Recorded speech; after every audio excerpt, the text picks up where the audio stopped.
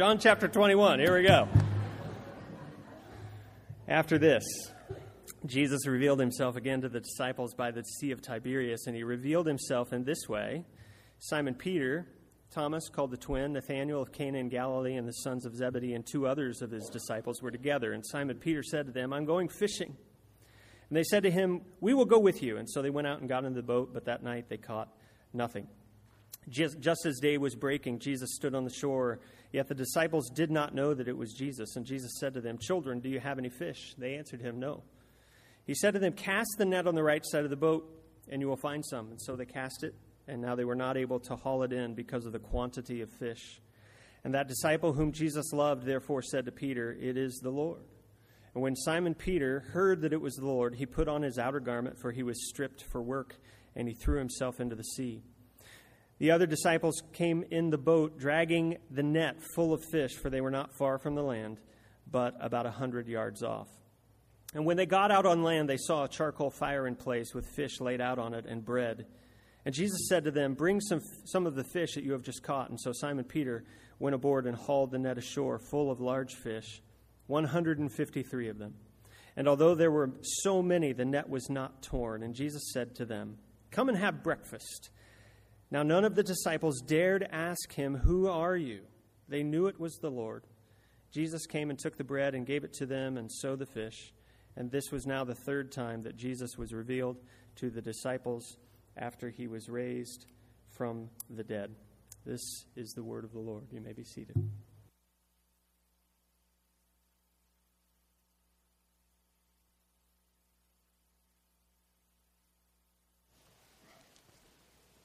The VBS lesson starts this way: because he is Lord, we can obey him.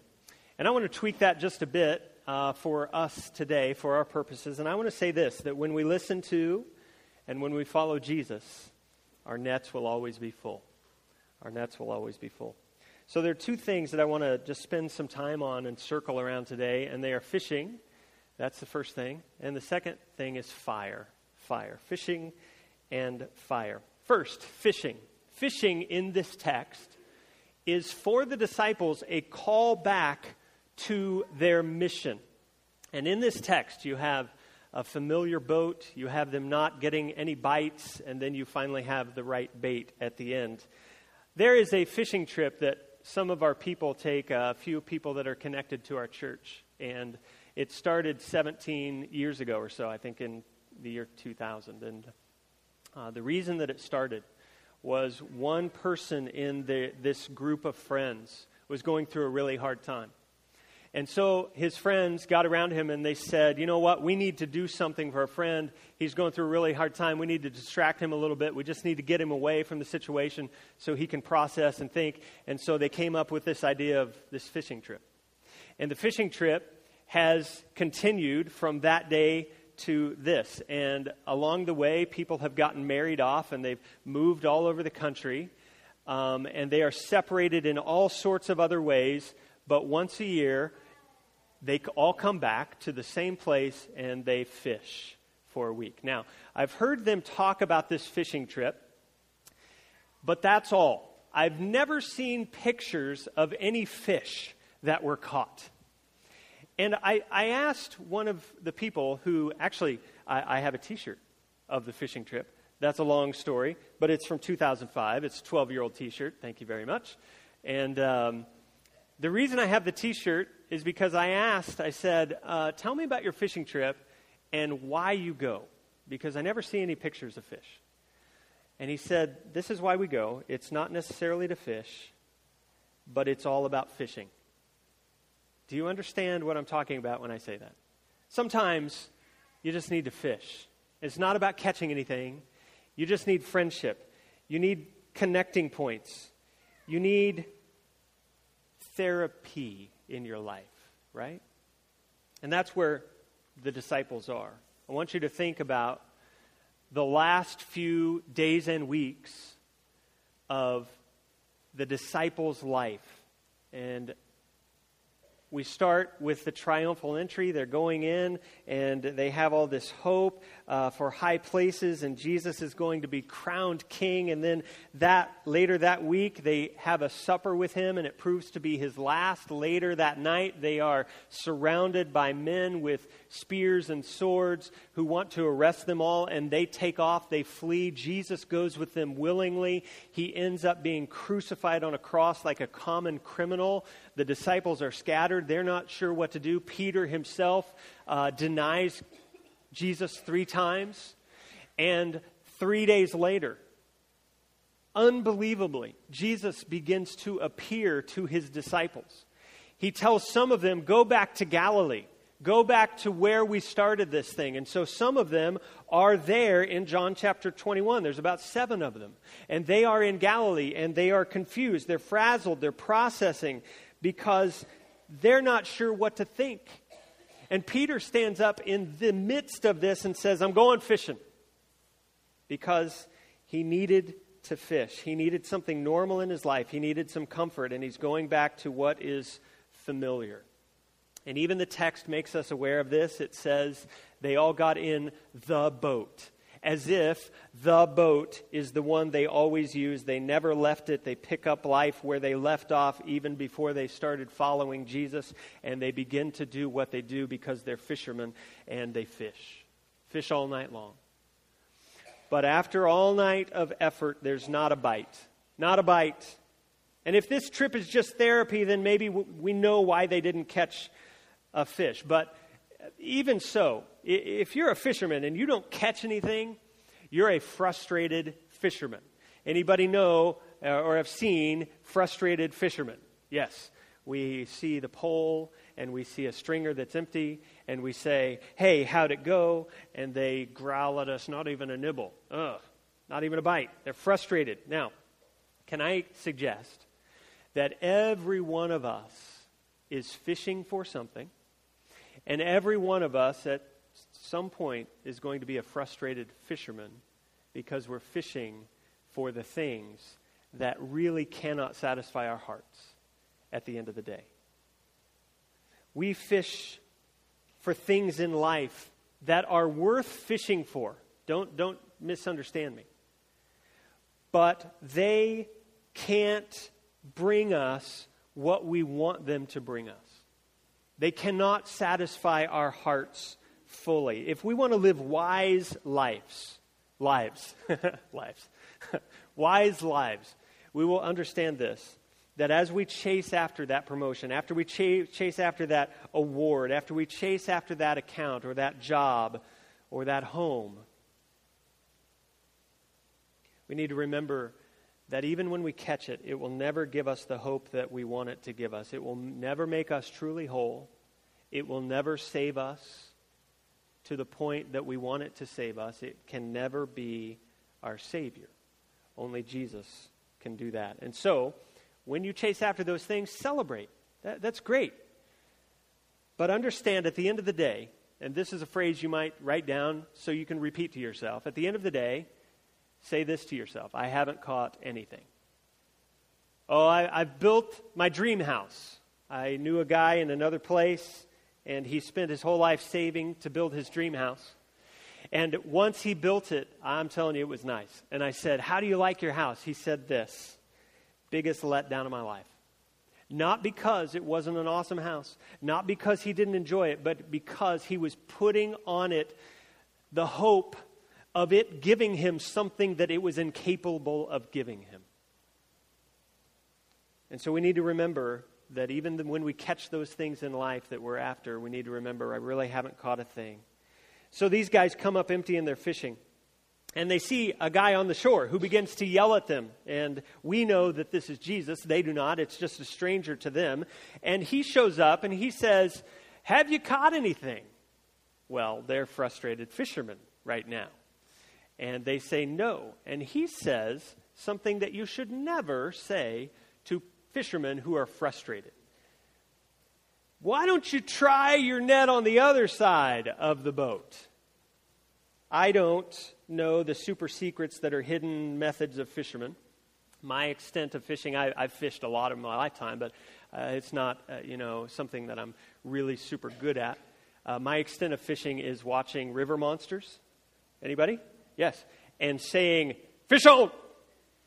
Say it with me, because you like to say it, right? Fish on! Yes, awesome. That's the extent of my, but I do know this. I know this, that when frustrated fishermen aren't catching anything, they don't want your advice. What have you caught? Nothing. What are you using? Jig. Well, have you tried marshmallows? Marshmallows always work. These guys decide to trust the stranger's marshmallow advice. Okay, we'll throw our nets 20 feet this way, as if that's going to help. No problem. And wouldn't you know it, the net instantly, miraculously becomes full. Full. And don't miss this. Jesus gives them what they've been fishing for all night long. How many of you can say that? In your life, you can say amen to that. I thought my heart would be satisfied by fishing for all of this other stuff in life, but even when I caught something, I never really caught it. I always came up short. It never delivered fully. It always lacked that thing that I was after. But when I gave up that chase, that fishing after the stuff, and I fished for Jesus and I chased for Him, ironically, I got what I was after all along. How many of you can say that? And if He does this and we can trust Him to satisfy our thirsty hearts and souls, then why would we give our hearts to anything else? Why would we begin to fish other places when it's only Jesus that will give us what we're really after? And so these disciples have a full net of fish, and they put the pieces together, and they recognize for the first time that it's Jesus.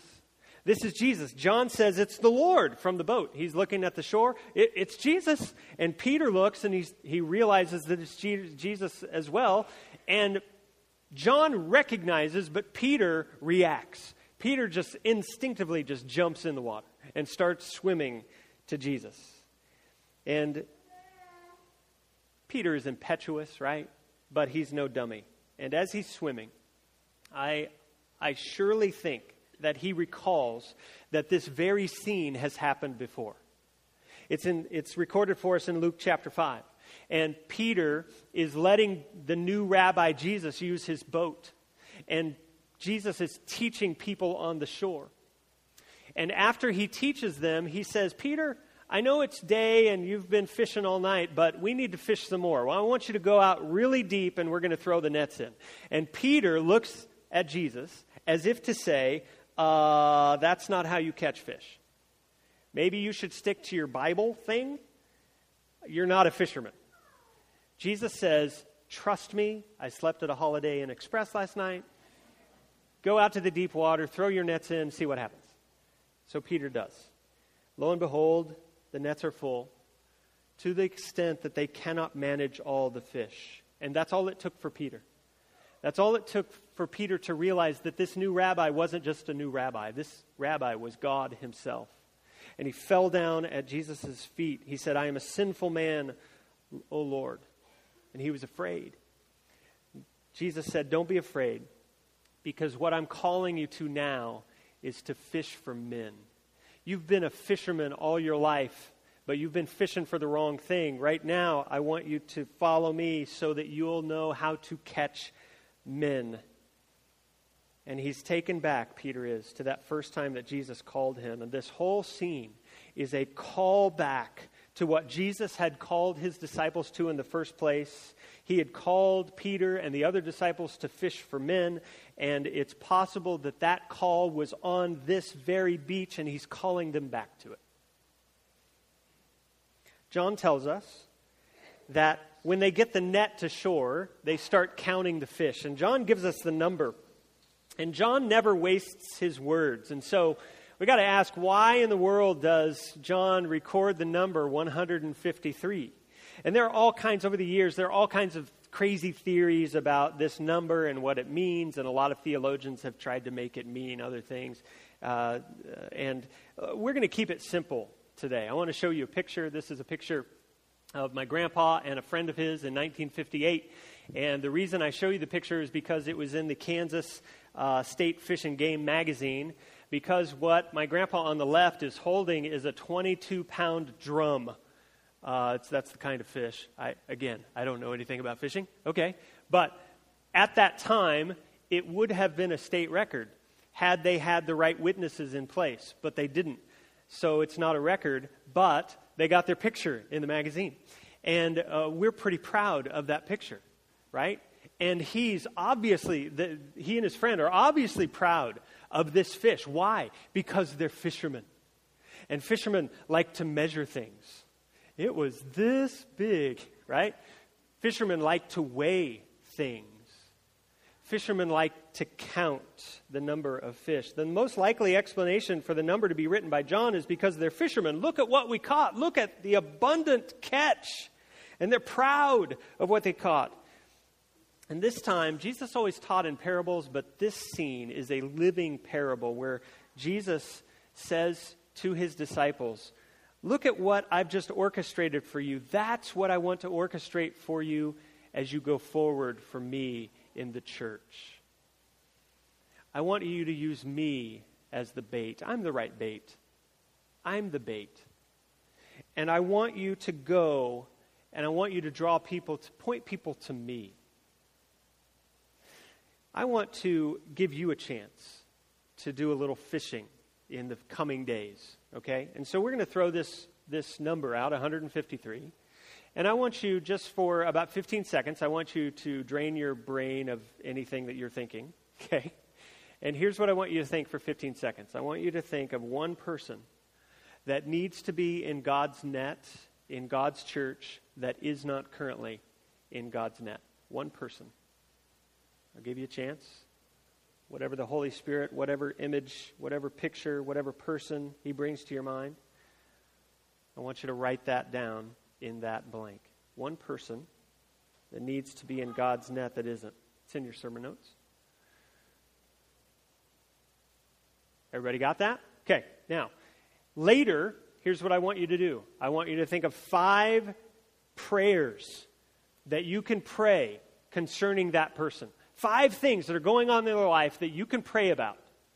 And you can begin to say, God, would you help so-and-so with this? 5 different things. And then 3 possible ways to show them love. Or 3 possibilities in the coming days, in the coming weeks, that you might be able to show love to that person. Now, what did we not say here?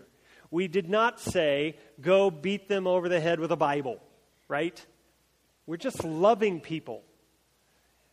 Who's the person that needs to know a resurrected Jesus? What are some ways that you can pray for them? What are some ways that you can love them? And he will provide a catch when we go fishing.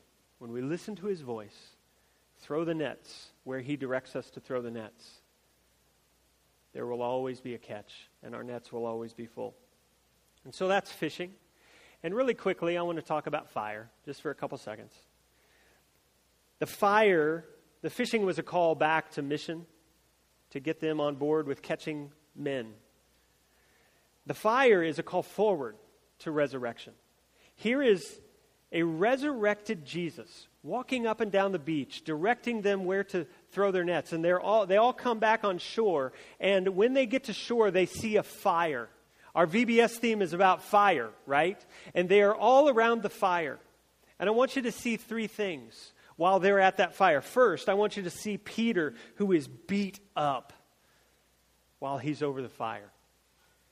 You know, the last time in Peter's life that he was around a fire warming himself, anybody guess?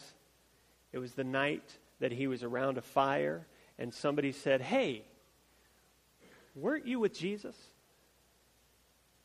No, I don't think I know him. I don't know what's going on in there.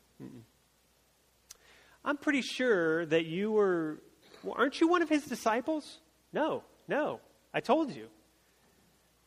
It's warmed by the fire, but I told you I'm not one of his disciples. 3rd time.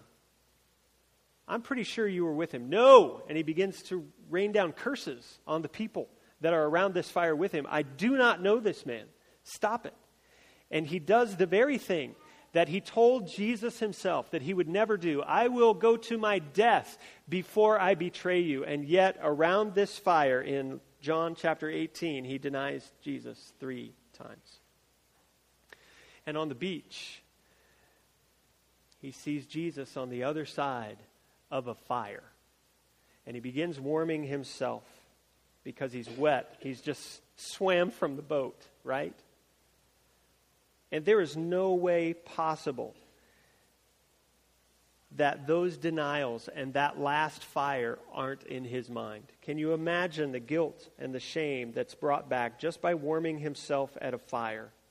And this scene is probably orchestrated on Peter's behalf by Jesus.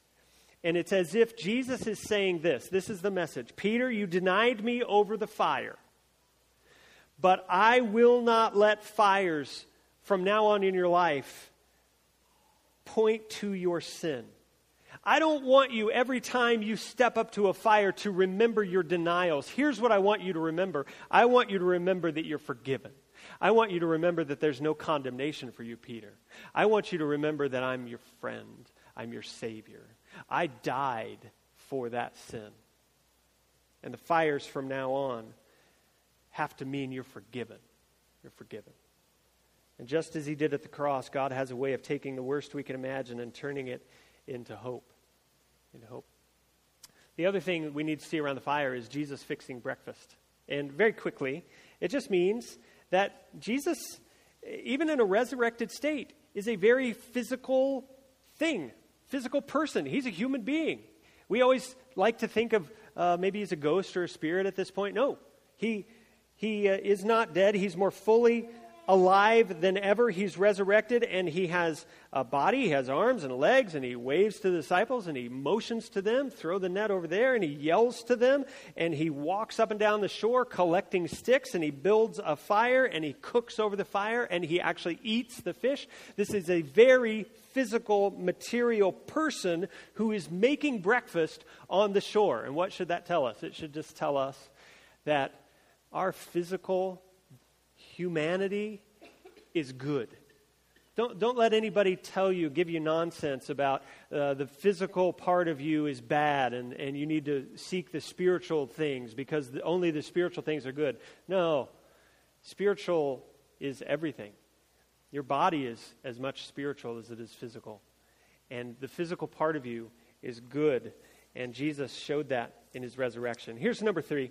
The disciples around the fire sharing bread. Sharing bread. And as they share bread together, Jesus says, come and eat. I want to have breakfast with you. And he gives them fish and he gives them bread. And as they're sitting there on the lake shore, I guarantee that some of their ministry that they have been through together went through their minds. Do you remember, Jesus might have said, the 5,000 that we fed with fish and bread?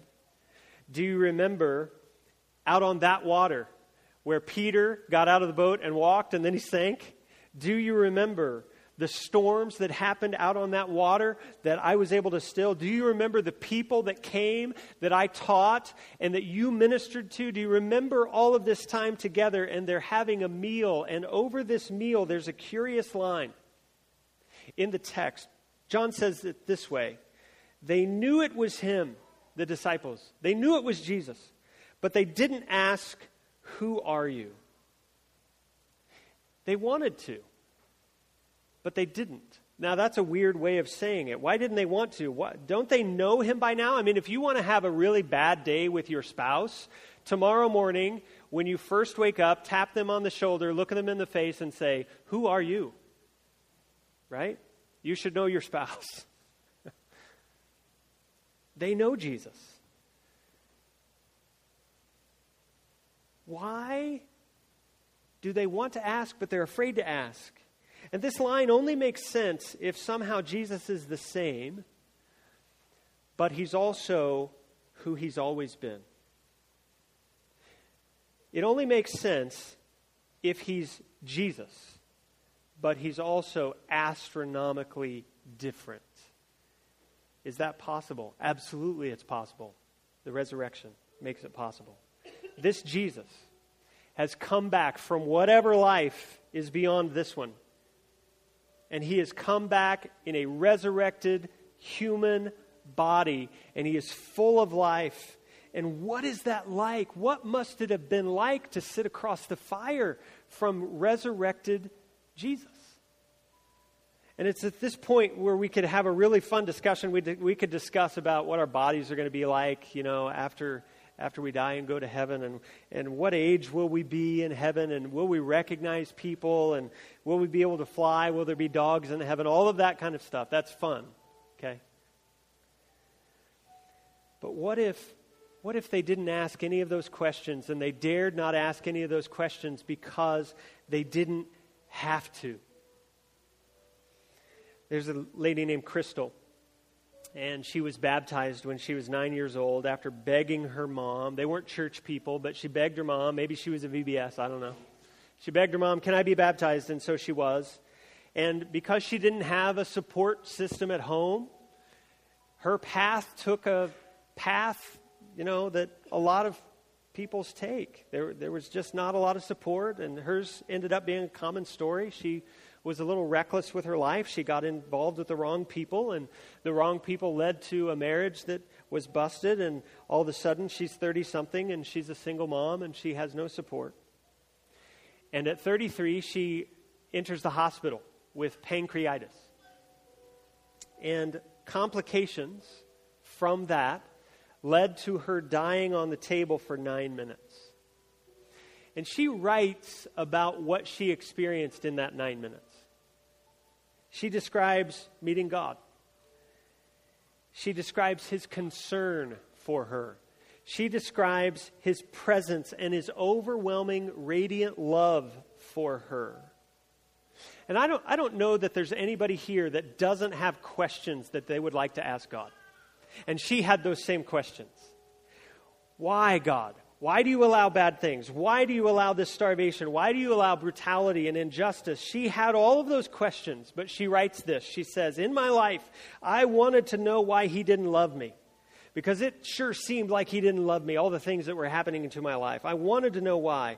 Or I wanted to know why he lets bad things happen. And yet, as I stood in front of him and I faced him and I fell to my knees and I raised my hands, the only question that I called out was, why didn't I do more for you?" That's the only question I had. Because in an instant, he revealed his true self to me, which is love. I had never truly worshiped God ever in my entire life, but I fell in front of him and I worshiped him. And as I lay there and worshiped in awe of this Creator, I remember saying, "I could worship you for eternity." Crystal's questions had been answered before she even asked them. Could it be the same on the beach with the disciples sitting in front of a resurrected Jesus? They dared not ask him any questions because everything seemed to make sense. We could say it this way. What if, in the light of his resurrected face, every other care, every other concern, every other question, every worry in life fades away? What if our hearts really can be satisfied by a resurrected Jesus? Wouldn't that be worth sharing to other people? We sing it this way, "And the things of earth will grow strangely dim in the light of his glory and grace." It's not an accident that the resurrected Jesus had a meal with his disciples that time on the beach. And it's not an accident that we get together every Sunday and we come around a table for a meal. And in that meal, our objective is this: to remind ourselves of a resurrected Jesus. And when we see his face, we truly see him as he is. The cares and the worries and the concerns of the world will fade away. Jesus says, "Come, have breakfast." And when we see him and worship him as he is, eternity can be spent there I want to ask you to stand, and we're going to sing that hymn with that line, "O soul, are you weary and troubled?" And as the men come and as the emblems are passed today, you are invited to stare into the face of the resurrected Jesus.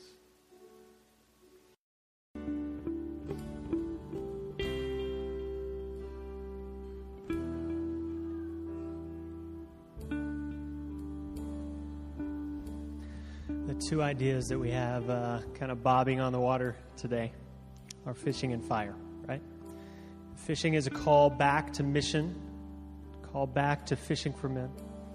And fire is a call to resurrection, a call to see the risen Jesus. And how do those two connect? They connect this way. Let me give it to you in this very simple line. Seeking communion with a resurrected Jesus in our ordinary and everyday life will lead always to full nets, If we're not pointing people to a risen Jesus, if we're not around the fire with him, sharing the bread that he offers us, if we're not tuning in to his voice when he says, throw the nets over there, then we will, even if we manage to catch something in our nets will always be empty. And if our nets are empty, then we're back to fishing at night. We're back to fishing on our own. And we need the help of Jesus. So let me give you this last line. The reason that the disciples had to catch that day was not because the fish were there, but because Jesus was there. And the reason that we will have a productive church is not because we necessarily say the right things or do the right things. It's because Jesus will show up and Jesus will drive people into the nets. And so that's the way we pray. Would you just go out of these doors and listen to the voice of Jesus? And when he says, throw the net, throw the net.